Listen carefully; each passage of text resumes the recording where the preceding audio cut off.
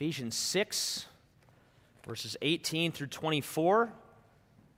Kind of a bittersweet morning. We get to finish Ephesians. Began it when I arrived like a year and a half ago, and of course we've been in and out of it, but I don't know. I was going to count how many sermons I had preached from Ephesians, and I forgot to do that. My guess is that it's somewhere around 35. That's my guess. I'll count and let you know.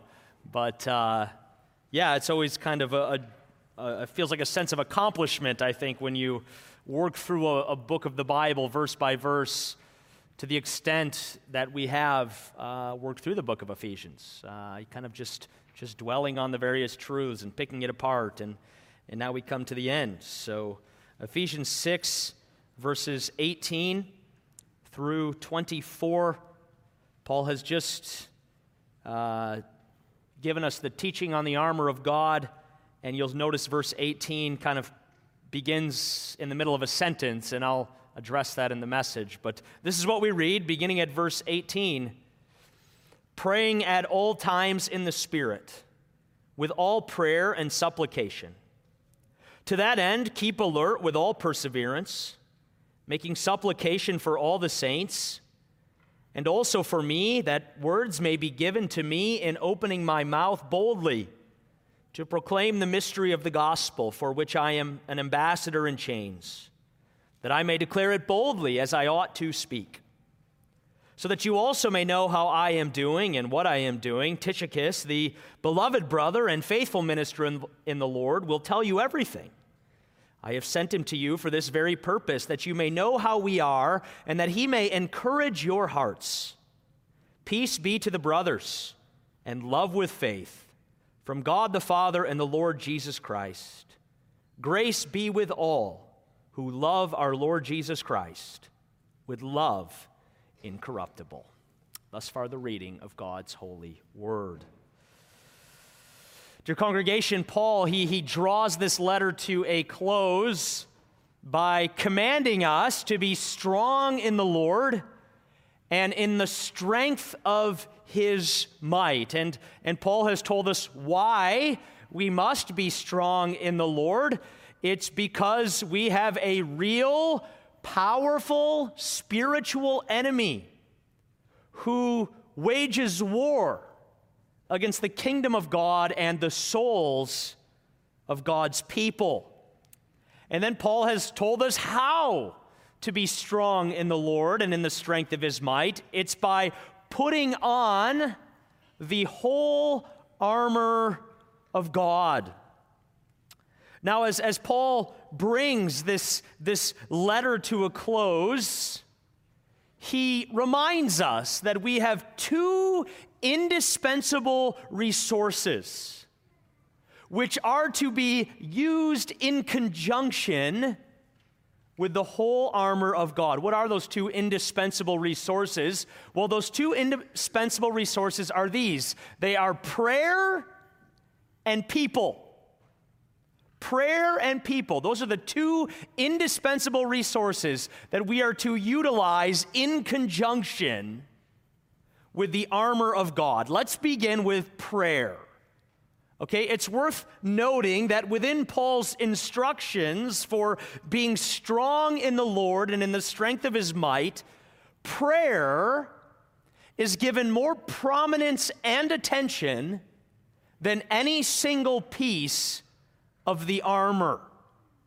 And not only that, but prayer here is set apart from the armor, in that it isn't identified with any particular piece of armor. Okay, prayer here is in its own category. Prayer here stands apart. And notice how verse 18 begins in the ESV. It begins with the word praying. That word praying is what we call in the Greek language a present participle. And a present participle is a word that signifies ongoing, continuous action. Boys and girls, we might notice something else about that word praying. That word praying is not capitalized. We know what that means. It means that this word praying, it doesn't begin a new sentence. okay? It's actually a continuation of a sentence which Paul began previously. Now, what does all of this grammar teach us? Well, what it teaches us is that prayer isn't just something we're to do in addition to putting on the whole armor of God. No, prayer is something we're to do as we put on the whole armor of God. We might say that prayer is to accompany on every side our putting on the armor of God. Prayer is what enables us to put on the armor of God. Prayer is what causes the armor of God to be effective and real in our lives. Perhaps it could be said that prayer isn't a piece of the armor. Prayer is kind of the armory, if you will. Prayer is the place we go to get our belt and to get our breastplate and to get our shoes and to get our shield and our helmet and our sword. It's the armory. Now this, in verse 18, this is an unmistakable and resounding call to prayer, all right? We'll notice that in this verse, the word all is used 4 times in connection with prayer. All right, Paul begins by saying that we're to be praying at all times in the Spirit. I might ask, when do you pray? Do you pray in the morning when you get up? Do you pray in the evening before bed? Do you pray before dinner? Do you pray after dinner? Do you pray in church? Do you pray when you're in trouble? Do you pray when you're tempted? Do you pray when you're happy? When do you pray? Well, hopefully you pray in each and every one of those situations I just mentioned. Because Paul is clear, right? We are to pray at all times in the Spirit. Prayer is something we're to be doing often and continually, and in any and every situation. Our whole lives are to be bathed in prayer. James Boyce writes, all situations in life should draw forth prayer from us. If we're happy, we should express our happiness to God. If we're despondent, we should pray about that. We should pray at work. We should pray at school. We should pray on vacation. We should pray when we're with friends. We should pray when we deal with enemies. There should be no situations in life from which prayers to God are absent. That's what Paul is saying with that first all. We're to be praying at all times. Paul then writes that we're to pray with all prayer and supplication. And by this, Paul simply means that we're to pray at all times, and we're to pray using all kinds of prayers. You remember the acronym, probably, you learned about praying, right? Acts, adoration, confession, thanksgiving, supplication. Those might be 4 different kinds of prayers, but we're to pray using all different kinds of prayers.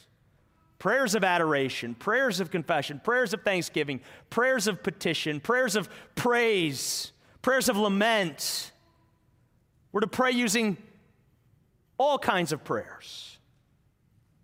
Paul then says, to that end, keep alert with, here's the third all perseverance.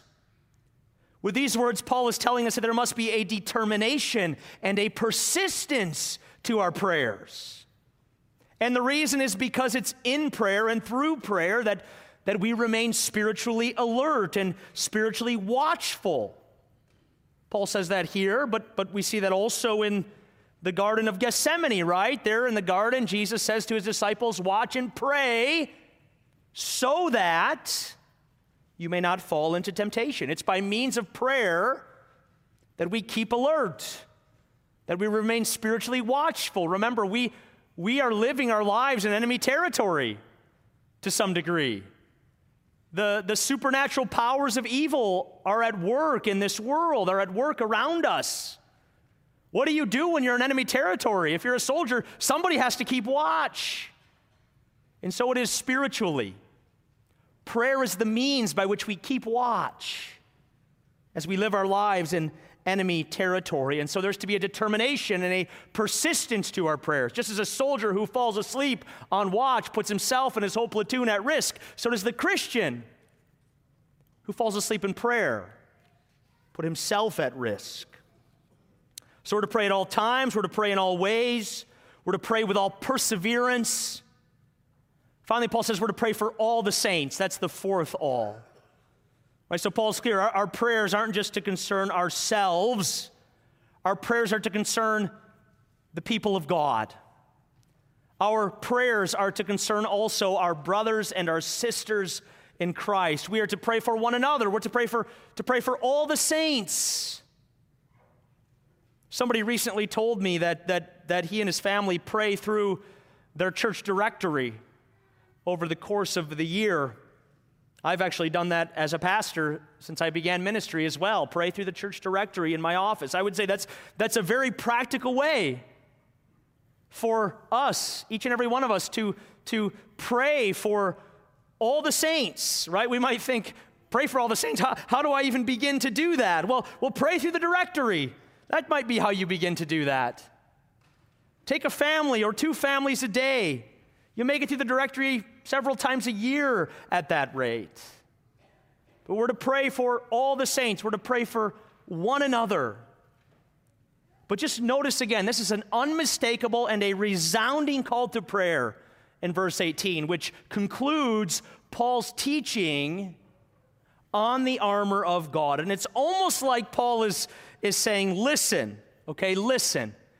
In your struggle against the devil and against the spiritual forces of evil in the heavenly places, put on the whole armor of God, and for crying out loud, don't forget to pray. That's the sense you get here. Don't forget to pray. Whatever you do, okay, don't forget to pray. Reminded of the disciples in Mark 9. There's a boy, he's possessed by an unclean spirit, and the spirit has made him mute, and the spirit has afflicted him with severe seizures. And one of this boy's parents brings him one day to the disciples and says, "Can you heal my boy?" And the disciples, they're unable to cast the unclean spirit out of the boy. Jesus at that time happens to come down from the mountain of transfiguration. He's a little late arriving on the scene, or I should say he arrives on the scene after the disciples fail to cast out the demon. And the boy's parent goes to Jesus, and the boy's parent tells Jesus what's going on and asks Jesus if he can cast the evil spirit out of the boy. And of course, Jesus does it, and Jesus heals the boy. And after all that happens, listen to what Mark writes. Mark chapter 9, beginning at verse 28. And when Jesus had entered the house, his disciples asked him, "Why could we not cast it out?" And Jesus said to them, "This kind cannot be driven out by anything but prayer." You get it? The disciples wondered why they were unable to cast the unclean spirit out of the boy. And Jesus says, "I'll tell you why. You forgot to pray. You forgot to pray." And that's why we shouldn't be surprised that here in Ephesians 6, as Paul speaks about our own struggles against the spiritual forces of evil in the heavenly places, he wraps it up by placing such an emphasis on prayer. It's almost like he's saying, whatever you do, don't forget to pray. You have to pray. Prayer is an indispensable resource that is to be used in conjunction with the whole armor of God. But there is a second resource, and that second resource is people. And by people, we specifically mean other Christians, other believers. Notice, Paul avails himself of the resource of other Christians in verses 19 and 20 when he asks the Ephesians to pray for him. And Paul avails the Ephesians of this resource in verses 21 and 22 when he sends to them this man Tychicus to encourage them. And Paul reiterates this need for other people also when he pronounces the benediction in verse 23. This is the benediction.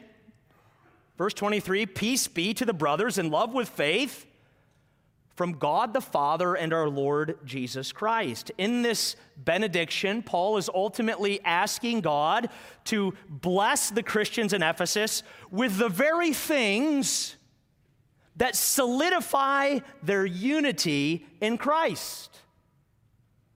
And Paul's made this clear throughout the letter. The first word he mentions here is peace. Paul says, peace be to the brothers. Yes, peace is what is afforded to us by the gospel. It's what serves as shoes for our feet, Ephesians 6:15 says.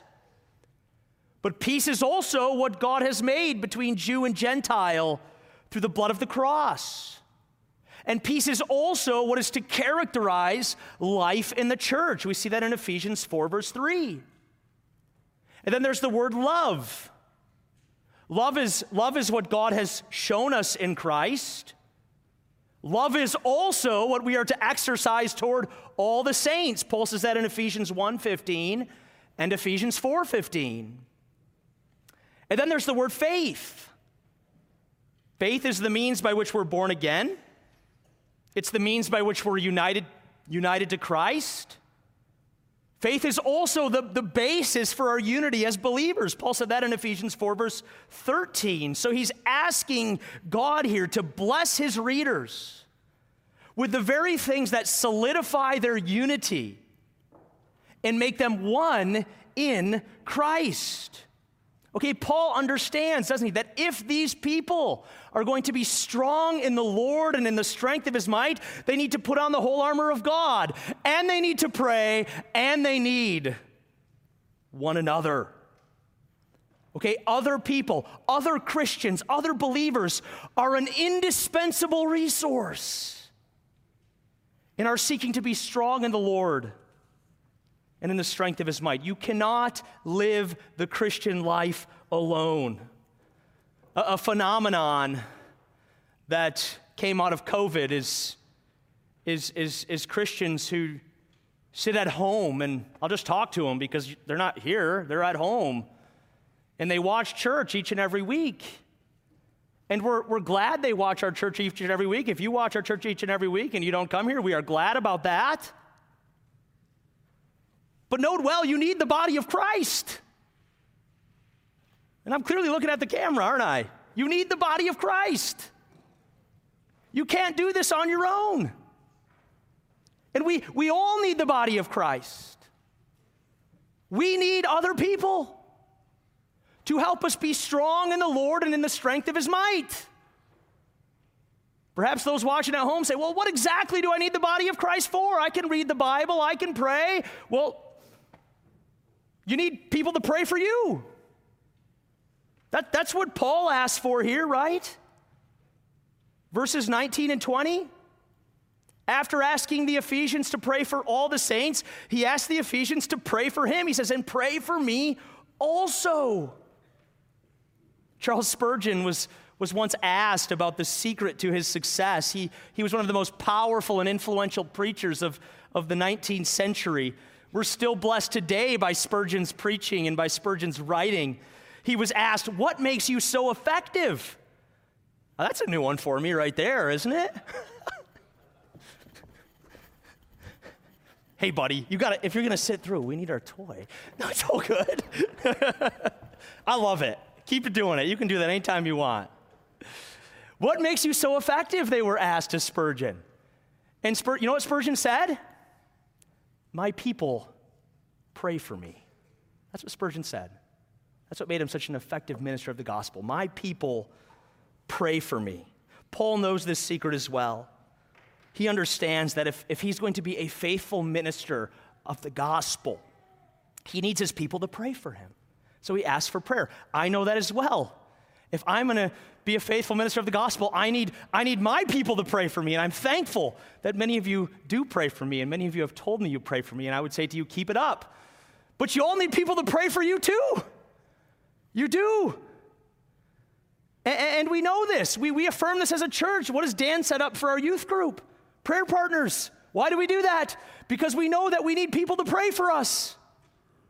And so I'm going to say to any one of you this morning who are here, if you do not know of anyone in your life right now, even if you're watching online, if you don't know of anyone in your life who prays for you regularly, send me an email this week, and we will make sure that there is someone who prays for you regularly, all right? If you don't know of anybody in your life, you don't have a mom, a grandma, a dad, a brother, a sister, husband, wife, you don't know of anyone who prays for you, send me an email. We'll get someone praying for you. We all need people to pray for us. We do. We also need people to encourage us. That's what Tychicus is going to do, right? Paul writes in verses 21 and 22, so that you also may know how I am and what I am doing, Tychicus, the beloved brother and faithful minister, and the Lord will tell you everything. I have sent him to you for this purpose, that you may know how we are and that he may encourage your hearts. This week I went on a pastor's retreat to the conference grounds. There was other ministers there from Classes Zealand. You know what effect that retreat has on me? Encouragement.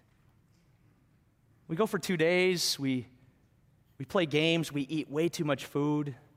We had a speaker, did a Bible study. Me and Pastor Hemstreet won the euchre tournament. It was wonderful. My brother Tim would be proud of me, taught me well. But when I left, what was the effect? Ultimately, it was an effect of encouragement. I was encouraged to continue doing ministry. This is the effect other people have on us, and we all need to be encouraged. Mothers need to be encouraged, especially after their kid throws a toy up to Pastor Dirk. You know I love you, so yes, we do love that, by the way. Mothers need to be encouraged, right? Mothers who get their kids to church each and every Sunday. That's hard work, being a mother, serving God as a mother. Mothers need to be encouraged to continue serving Christ as a mother. Men need to be encouraged to serve Christ as husbands and as fathers and as men. Single people need to be encouraged to serve Christ as single people. Suffering people need to be encouraged, don't they, to suffer and to serve Christ. We all need to be encouraged. The Christian community is meant to encourage us. If you're not here, if you're not with these people, you can't receive that encouragement. You also need the Christian community to challenge you to greater faithfulness. That happens too in our text, all right? Paul here, he challenges us by his example. Notice what Paul asked them to pray for here.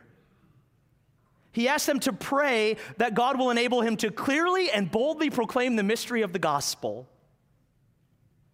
Now just consider where Paul is when he makes this request, okay? He's a prisoner. He's in chains. He mentions his chains in verse 20.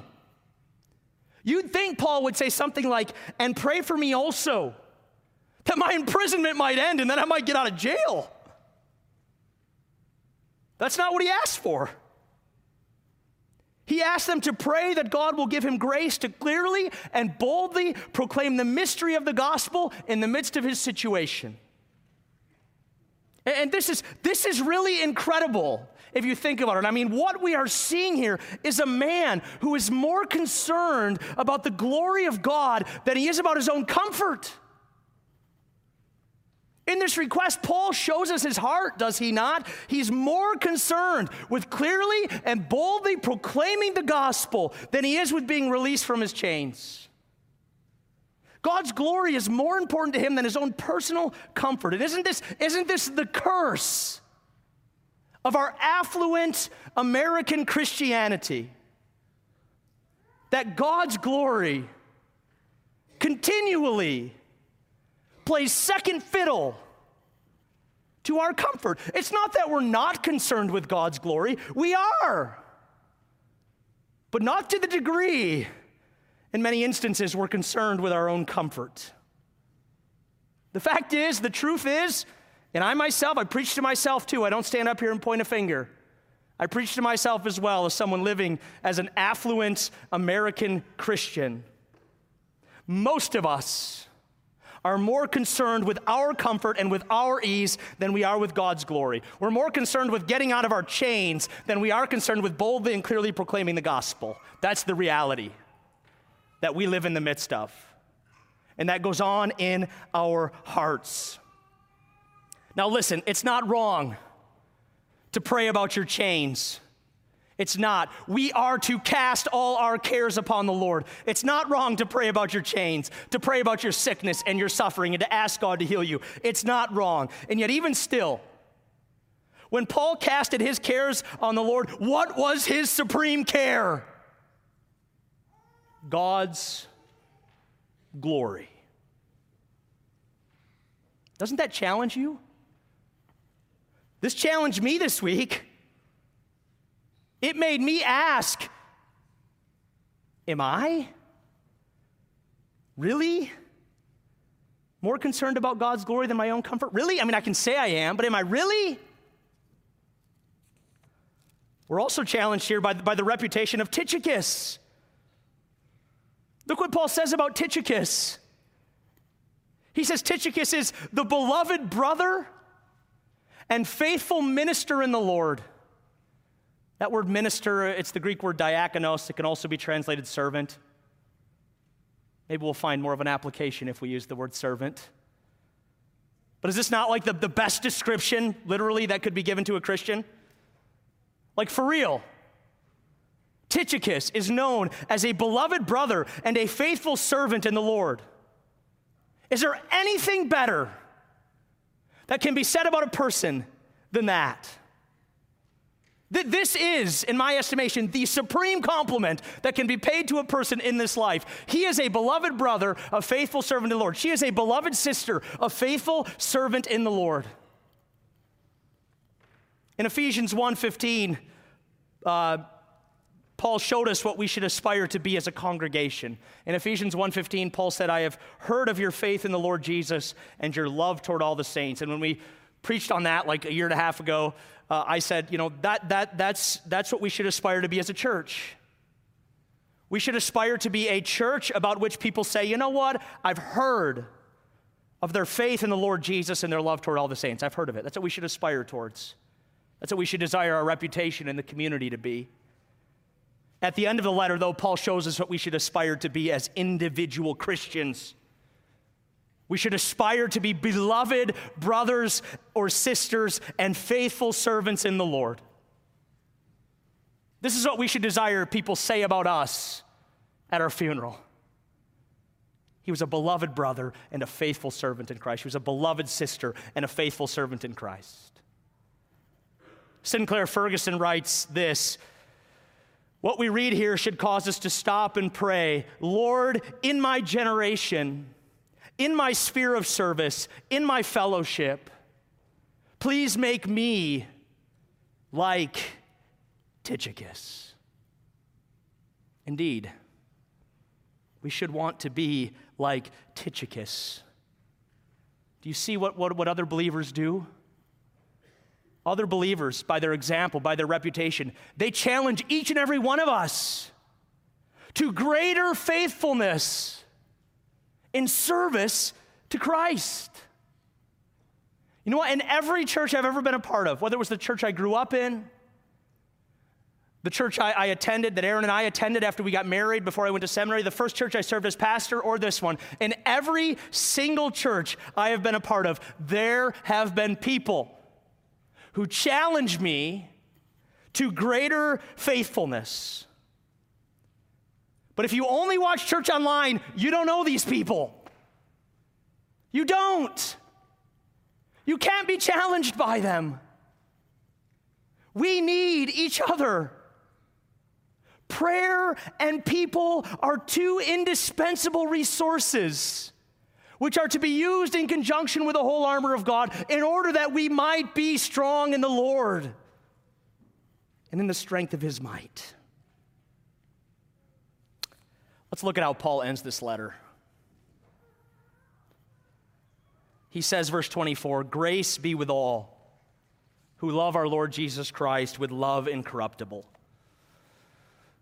Paul has thoroughly expounded God's grace in this letter to the Ephesians. It's probably the greatest word in the letter to the Ephesians. Paul has told us that our salvation is to the praise of God's glorious grace, and It's according to the riches of God's grace. He's told us that it's by grace you have been saved, and that in the coming ages, God is going to show the immeasurable riches of his grace and kindness towards us in Jesus Christ. Okay, Paul has said much about grace.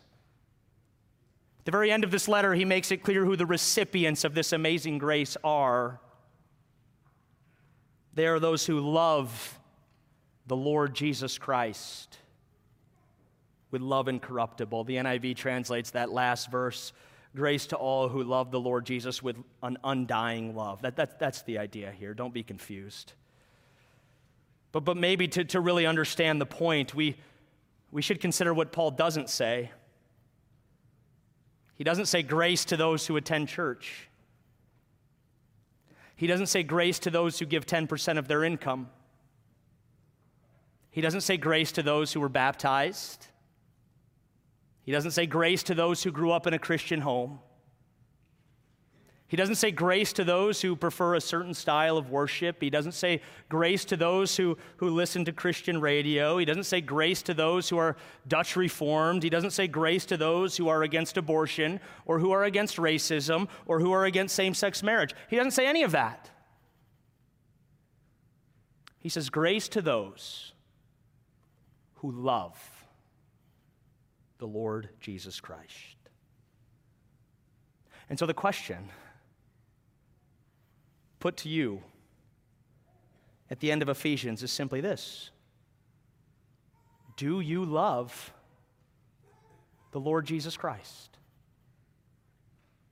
Is there in your heart a true and real affection for him as your Savior and Lord? And I want you to look into your heart right now and ask yourself that question. Look into your heart. Do you love the Lord Jesus Christ? Do you? If there's not love in your heart, then note well, your soul is in great danger. You are in spiritual trouble at this moment. And the only thing for you to do is to cry out to God for mercy. If there is love in your heart for the Lord Jesus Christ, then note well what Paul writes at the end of Ephesians. Grace is yours. Grace is yours. You are the object of the undeserved kindness and favor of God towards sinners that has been spoken about in this letter. It is you whom God has blessed in the heavenly realms with every spiritual blessing in Christ. It is you whom God chose before the foundation of the world to be holy and blameless in his sight. It is you whom he predestined in love to be adopted as his child through Jesus. It is you who has redemption through Christ's blood, the forgiveness of all your sins. It is you who has been sealed with the Holy Spirit upon believing the gospel. It is you who was dead in your trespasses and sins, but by God's power has been made alive through faith in Christ. It is you who has been brought into the one family of God through the shed blood of Jesus. It is you who has been gifted and equipped to serve this one family of God by the Holy Spirit, okay? You love Jesus? Grace is yours. All that God has done for sinners in and through Jesus, he has done for you. Hallelujah and amen. Let's pray. Our great and awesome God, we thank you for your word. Lord, there is power in your word. And those of us who love Jesus have experienced that power in our lives. Help us to experience it again this day. For Jesus' sake, amen.